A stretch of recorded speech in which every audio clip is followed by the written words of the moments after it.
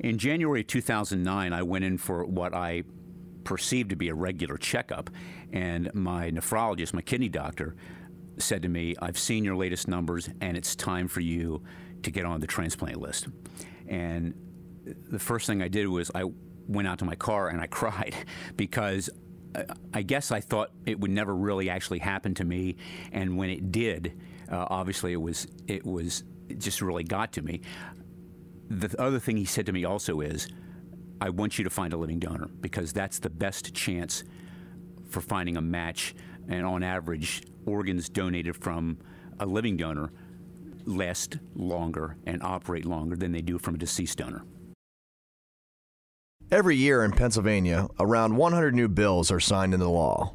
While they are not flashy, controversial, or divisive, these laws provide practical solutions for the Commonwealth.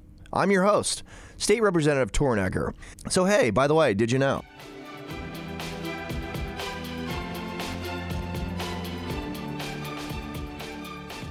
So welcome back to By the Way, Did You Know?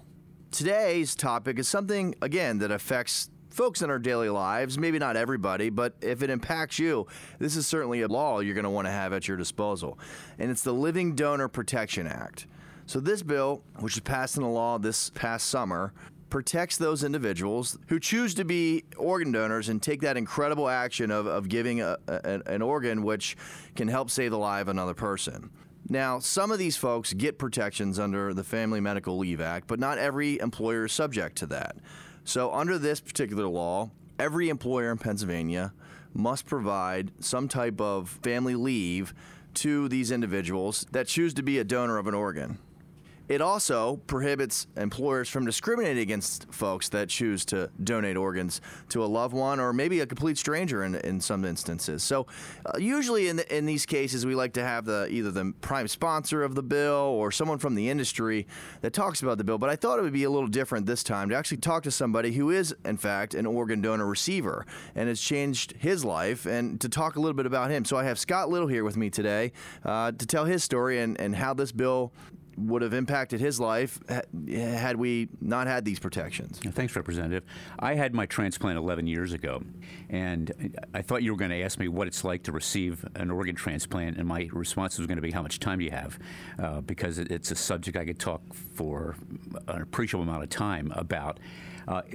In short, it's really a life-changing experience. There are things that I've been able to do post-transplant that I had that great event from a living donor not occurred, probably would not have happened or would happen differently. Let's put it that way. It's just something that really changes your life. It's truly a gift. And I asked somebody one time, how do you say thank you to somebody who gives you that gift? And the simple answer to that is take care of it as you would any other gift. So it's just really a life-changing experience. Sure, and not everyone's a family member that is an organ donor sometimes to the recipient. And in those cases, it's even a bigger commitment to somebody. Oh, absolutely. My donor is somebody who I'm completely unrelated to. People think that most logically, if you can find a family member to donate to you, the match, I'll say, is more likely to happen, let's put it that way, but a complete stranger can donate to somebody who they maybe had never met before. It's entirely possible. Happens all the time. So giving these folks some protection to take some time off after the procedure, in your opinion, you think it makes a lot of sense? Absolutely. Earlier this year, I was hiking in Berks County, and on the hike, ran into somebody. We started talking, and this doesn't always happen, but we had like 2 hours, and happened to tell my story about being a recipient.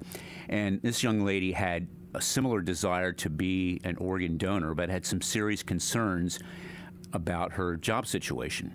And had a lot of questions, honestly, a lot that I couldn't answer, but some very logical questions. And when you consider that on average, only 1 out of 4 people surveyed would say they consider seriously being an organ donor, anything or almost anything you can do to increase those odds would be a beneficial thing. 1 in 4 isn't that great. That makes that one person obviously very special, but the better the odds, the better chance you find a match when you consider that somewhere around 20 people die every day waiting for a life-saving organ transplant.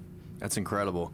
And look, I'm an organ donor, and I think this law also has stuff packed into it to encourage, again, organ donation, try to, again, show they have some protections to be able to donate organs to those that desperately need them. And it sounds to me that you're a huge advocate, obviously, of organ donation, and would encourage anybody to consider being an organ donor. Absolutely. One of the best things you can do is find someone who's been through the experience.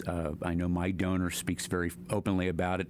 The pluses, I'll say the minuses, or the things you have to consider. And likewise, the same for me. I have very few restrictions. The pluses far outweigh the minuses, obviously. It's an incredible experience. I wouldn't wish the circumstances on everyone, but I would wish the experience that I've had on everyone. Well, Scott, thanks for being here. I really appreciate you taking the time and sharing your story, and hopefully we can encourage some folks out there to become organ donors. Realize you got the protections now in Pennsylvania that you might not otherwise had, and hopefully next time we'll find another topic to talk about that you might not know about. And again, this is the point of the podcast, to highlight legislation that could impact your daily lives that you might not hear about in the news. So until next time, we'll see you.